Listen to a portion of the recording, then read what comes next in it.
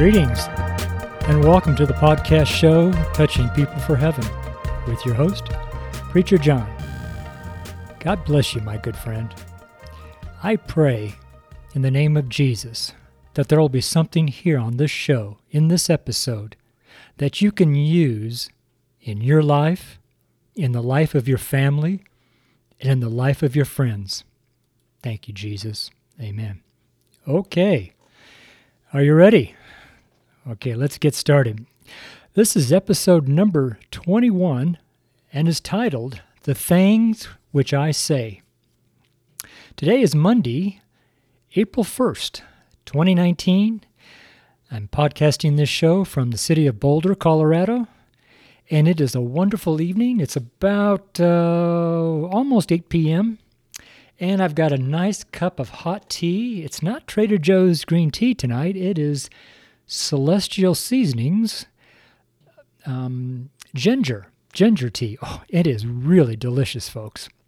Celestial Seasonings was started, created, and still is in Boulder, Colorado, back from 1969 all the way to 2019. Isn't that amazing? Yeah, it originally started when Mo, that was his name, M-O, Mo, when Mo would go into the hills, the foothills of just outside of Boulder here, or at the city limits of Boulder, the foothills, and he would collect different herbs and make tea for the people here in the city of Boulder. It's an amazing place. They do just a fantastic job. And I'm not getting paid by Celestial Seasonings. I'm just stating a little trivia about the city of Boulder. So here's to you, my friend. That is so yummy. So the title again, I'll say it again. Sorry. The Things Which I Say. It's found in Luke chapter 6, verse 46. And I'll read it. It's a real short little verse. I'll read it from the King James Version. And why call ye me Lord, Lord, and do not the things which I say? I chuckle to myself just about every time I sit down to write and prepare my discourse. Why? Well, have you noticed a theme that seems to run through all my discourses? Yeah, that's right. I write on such tiny verses with only a few words. Believe me when I say I didn't select this verse or on the verses that I talk on. Any of the verses. They just seem to all be really tiny little verses. Prior to writing the verse down, I see real large verses and very complex verses, and I thought, well, I'll just do that one. And then after I've gone through the 4 steps in our school, the Holy Spirit shows me the verse, and I go, wow, that's an easy one, because I have to sit down and write these verses. So I write the verse, 6, 7, 8, 9 times over about a 10-minute period, memorizing the verse. That's part of our school. So anyways, that's a little trivia there again.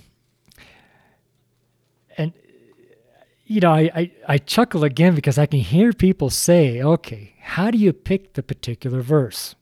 Well, when I sit down and do my daily schoolwork, that's in GEC, which is Gospel Evangelist Church, GEC Bible School, which is a part of our church, the one that is brand new here in Boulder, Colorado. It's also the missionary work that I pray that some will take serious in their giving outreach. Building a new ministry is funding intensive because of the ground that needs to be prepared, the digging deep into the city's ground. That's people of the city, not the physical dirt, okay? Establishing a peer network for the foundation, which is founded upon rock. That means Jesus Christ. And I can go on all the enormous amounts of pre-activity that is required prior to launching a new work of the Lord. I, for one, am shocked and greatly overwhelmed.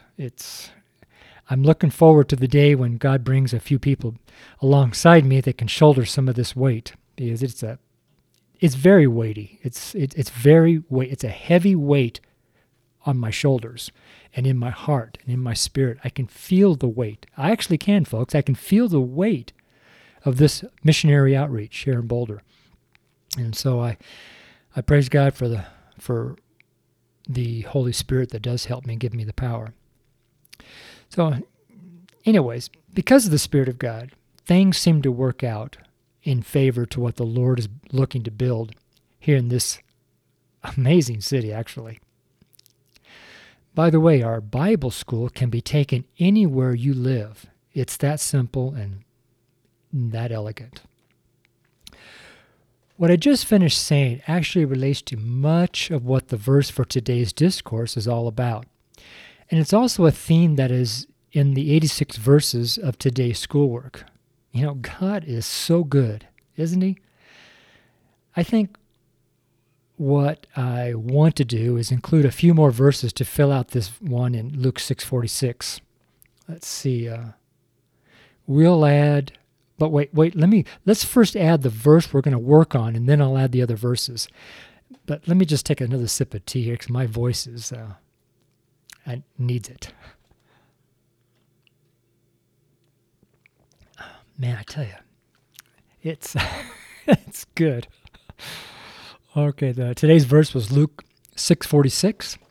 And why call ye me Lord, Lord, and do not the things which I say? Verse 47. Whosoever cometh to me, and heareth my sayings, and doeth them, I will show you to whom he is like. Verse 48. He is like a man which built a house, and digged deep, and laid the foundation on a rock. And when the flood arose, the stream beat vehemently upon that house, and could not shake it, for it was founded upon a rock. Verse 49. But he that heareth and doeth not is like a man that without a foundation built a house upon the earth, against which the stream did beat vehemently, and immediately it fell, and the ruin of that house was great. Wow, those are pretty powerful verses, aren't they? So there we go. That looks good. What do you think? I mean, seriously, does it cover a theme or topic pretty well? And our theme and our topic is the title, The Things Which I Say. I'm going to agree, yes, it does. Yes, of course it does. And also, please note to read on your own the entire context of what Jesus is saying and doing and teaching in the many verses prior and following the selected verses, okay? You know, and it might be a good idea to go back again and reread slowly the verses 6:46 through 49. In other words, those are the verses after what we just read. So I'm sitting here with my tea, as you know, and I keep thinking that I need to add a few more verses here, like the ones just before the one I just read. Okay? Let me do that. Let's go to 6:43. For a good tree bringeth not forth corrupt fruit, neither doth a corrupt tree bring forth good fruit. Verse 44. For every tree is known by his own fruit. For of thorns men do not gather figs, nor of bramble bush gather they grapes. Verse 45. A good man out of the good treasure of his heart bringeth forth that which is good. An evil man out of the evil treasure of his heart bringeth forth that which is evil. For of the abundance of the heart his mouth speaketh. And this is our verse here, Luke 6:46. And why call ye me Lord, Lord, and do not the things which I say? Now I can see a clear running theme. Can you? Let's kind of dissect or go over verse 46. So, quote, and why call ye me, quote, unquote. We'll just take those few words right there. The idea here is asking rather a blunt and honest question to the people gathered around Jesus, or for that matter, gathered around us when we speak the truth or preach the gospel and minister the Holy Spirit. See what I mean? Please note that the word ye, Y-E, is a form for you for which is in this context is plural. Sorry. Meaning many, many people, or all of you combined together, the whole lot of you. Ye, Y-E, is plural. And a side note, the, T-H-E-E, is singular, or T-H-O-U, thou, is singular also. So thee and thou is singular, ye is plural. Anytime you see a Y, that looks like many people going out to many people, and you see a thee, which is the T, that's a stick with a cross. It's just a singular item. Just another side note. I'm full of all these little trivias tonight. It's important to note this because he's talking to a crowd and not to just one single person in the crowd. And why is that important? Because in a crowd, when somebody's talking, it's uncomfortable to pick one single person out of the crowd and talk to that one person. It's like everybody else is not hearing what you're saying because you're not talking to them, you're talking to that one single person. However, when you talk to the entire crowd, no single person is singled out. So the whole crowd will listen to you as if you're talking to them personally. It's a fascinating concept in public speaking, and that's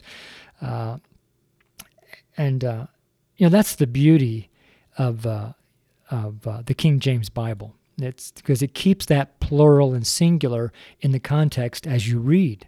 If you understand what it is, it's quite unique.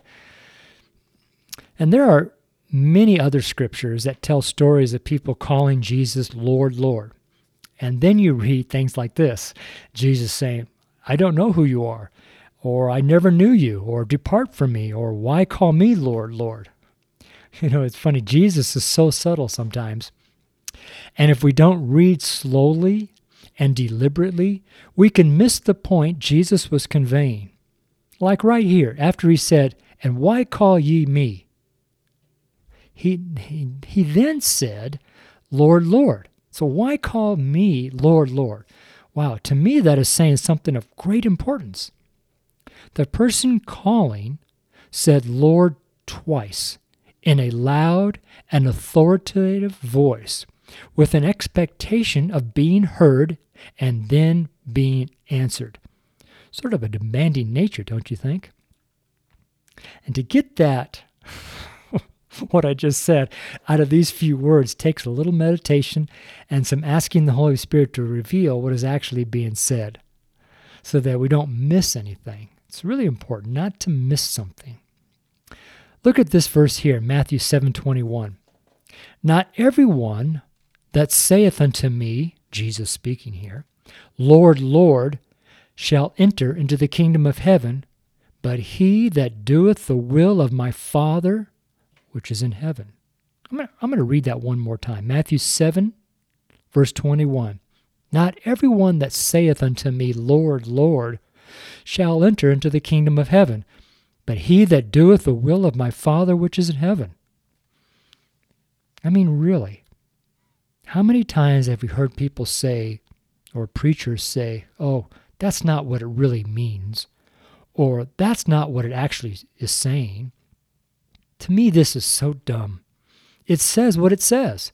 Just read it for what it is and stop trying to twist and remake the scriptures to fit the situation. Make the Word of God the standard and live by it. Live by that standard. I know it sounds easy to say, and it's also easy to write it because I wrote it on my discourse right in front of me. Easy to say, difficult to do, I know. Now we can take another look at our verse for today. It's Luke 6:46. And why call ye me Lord, Lord, and do not the things which I say? Do you see now? That's right. Do not the things which I say. These are some very, very important words that require our attention. So the question is, do we or do we not do the things, all the things that Jesus taught, as per recorded in our New Testament, along with the current and valid scriptures of the Old Testament? Possibly the first thing to consider is, what are the things which Jesus said? That seems like a good question, but what do you think? Probably the only way we're going to know the answer to this question is to read thoroughly the entire Holy Bible. Yeah, I know that's a lot of reading to just find out what things we're supposed to do. But maybe not. Yeah, if we just read thoroughly the verses surrounding our verse for today, we might just be able to begin to get the concepts of what Jesus wants us to do. What things we're to do. What do you think? After you listen to this podcast or read my discourse or however you come by this information, take a moment to break open your Bible and go to Luke 6:46 and look at it. Read the verses above and read the verses below it, and ask the Holy Spirit to show more of what's in these verses. You're going to be surprised at what's in these few verses. Or if you want to read the whole 2 chapters, all of 6 and all of 7, they're really fantastic. Or 5. Let's go 5, 6, and 7. There's just so much there. What I see, though, that jumps off the pages for me is faith, and what faith is like.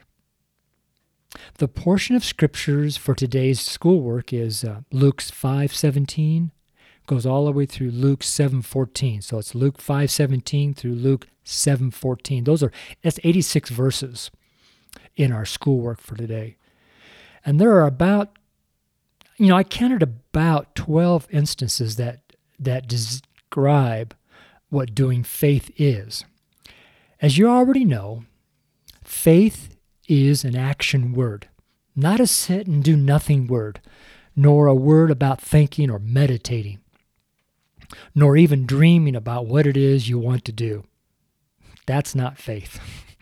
I know, I laughed too when I wrote this. I'm laughing now as I'm saying it because it sounds so silly to say it. It sure seems obvious, though, when we take faith out and just take a look at it clearly. Just look at faith for what it is. Don't put things with it or around it. Just the word faith, F-A-I-T-H, faith. It's a powerful word. It really is. It's like right now, a thought just came to my mind that faith pleases God. Faith pleases God. I don't know exactly where that verse is right now because it just popped in my head, but faith pleases God. And so, or you could say the reverse of faith would be, be doubt. Doubt does not please God. When we walk in doubt, we're not pleasing to our Father. When we walk in faith, we are pleasing to our Father. So how can you please your Father in heaven? By walking in faith, by living in faith. And I'm going down another trail here. I got to stop and come back a little bit. So you see, just living for Jesus is not doing the things what Jesus said to do, nor is just reading your Bible. Not even just going to church is doing what Jesus said to do. Whenever the world teaches us something, we can safely assume that that thing is what we are not to do. If you know the scriptures, you can immediately see what I'm talking about. The world hates Jesus. The world is against the Spirit, and the Spirit is against the world. Wow, that sounds very tough and cruel. But the world is full of evil, and by doing evil, we miss what Jesus wants us to do. Amen? I hope you heard that, my friend. Because there's someone listening right now that is doing evil and they're missing out on what God wants them to do. They're totally walking right by it because they're living in evil, in an atmosphere of evil. They're doing the works of Satan. They're living for this world, and they're walking right by the thing that God wants them to do. And what God wants them to do, if you think for a moment, it's like walking down a sidewalk in a downtown district, and you see great big large shopping windows filled with displays. And those displays, each window display is like a event that God is saying, hey, this is what I want you to do. This is what I want you to do, my friend. This is what I want you to do, my son. This is what I want you to do, my child. And you don't even hear him calling because you're busy walking right down the sidewalk, enjoying the world. Stop, my friend, and listen to what God is trying to tell you. Amen? Here's a very simple and personal and real example. Giving. Yes. Yesterday was Sunday. I was out in the streets preaching at Pearl and 28th with my preaching banner. I'm on my way back home. I had the opportunity to witness to a man walking down Pearl Street around 22nd Street or so. I had my Trust Jesus shirt on and my Jesus Christ is the Son of God ball cap on, and I, along with my 4-foot by 4-foot banner that was all rolled up. I was headed home. After talking for a moment to this man, he asked if I could spare $1. I said no. I didn't have $1 on me. All I had were 20s. Isn't that sick? Man, was I convicted of not doing the things that Jesus said to do. I got home and vowed that will never happen again. Lord willing, I praise you in Jesus. Lord willing. I'm going to get a stack of $1 bills so that I'll always have them when I go out. Look at this verse. I mean, really, look at this verse here in Luke 6:30. I'll just read a few words of the verse. Give to every man that asketh of thee. Those words are in red. Those words mean that Jesus actually spoke these words. I mean, you can't get any clearer than this. Give to every man that asketh of thee. In the story I just told, did that man ask of me? Yes, of course he did. And I did not the things which Jesus said to do. I mean, this is a real event, Lord. Folks, I feel like I'm talking to God too as I'm talking to you guys. I'm sorry. Because I'm convicted. Even right now as I'm speaking on the show today, I'm convicted in my heart. I'm a preacher. And here's a preacher not even doing, in this small example, not doing what Jesus said to do. But I'm going to change that. Because, anyways, I can go on. Yeah. When we disobey, knowingly or unknowingly, after we find out we messed up, what did Jesus say that we are to do? What did Jesus say we're supposed to do? All right. Do you know the answer? Yeah, that's I can hear you saying it right now. Yes, that's right. We are to repent, which is to stop sinning and sin no more, and to change our mind to that which Jesus wants us to have and to turn from doing the wrong again. Sort of like when you're hiking or walking or driving somewhere, take a different way, a different path, a different street, and not do that again. Amen, brother and sister? We can also ask Jesus for forgiveness. Because in my little story above, I can also say that I lied to the man. Can you see how by not doing the things that Jesus has said to do, we can really mess up and compound the problem and fall into sin? I mean, this may sound like a simple thing of doing what Jesus said, but there's more to it. Much, much more. So I'm going to stop right here, though, because my mind is on a freeway of information, if you can tell. And if I don't pull over here, I may go on for another hour. That's what I used to think when I was in the truck. So let me pray. Lord, thank you for showing us your word and all the things that you want us to do that is in it. I believe we realize that we don't need to do the things that are not in your word. Just because someone says something that we should do that sounds good, but you teach us to go back to your word and look it up and make sure it's in your word. Then we can truthfully do with a clean heart all that you have said for us to do in this life and the life to come. We love you, Jesus. In your name we pray. Amen. All right, folks. So let's go out and do the things which Jesus says to do. God bless you guys. Have a great day.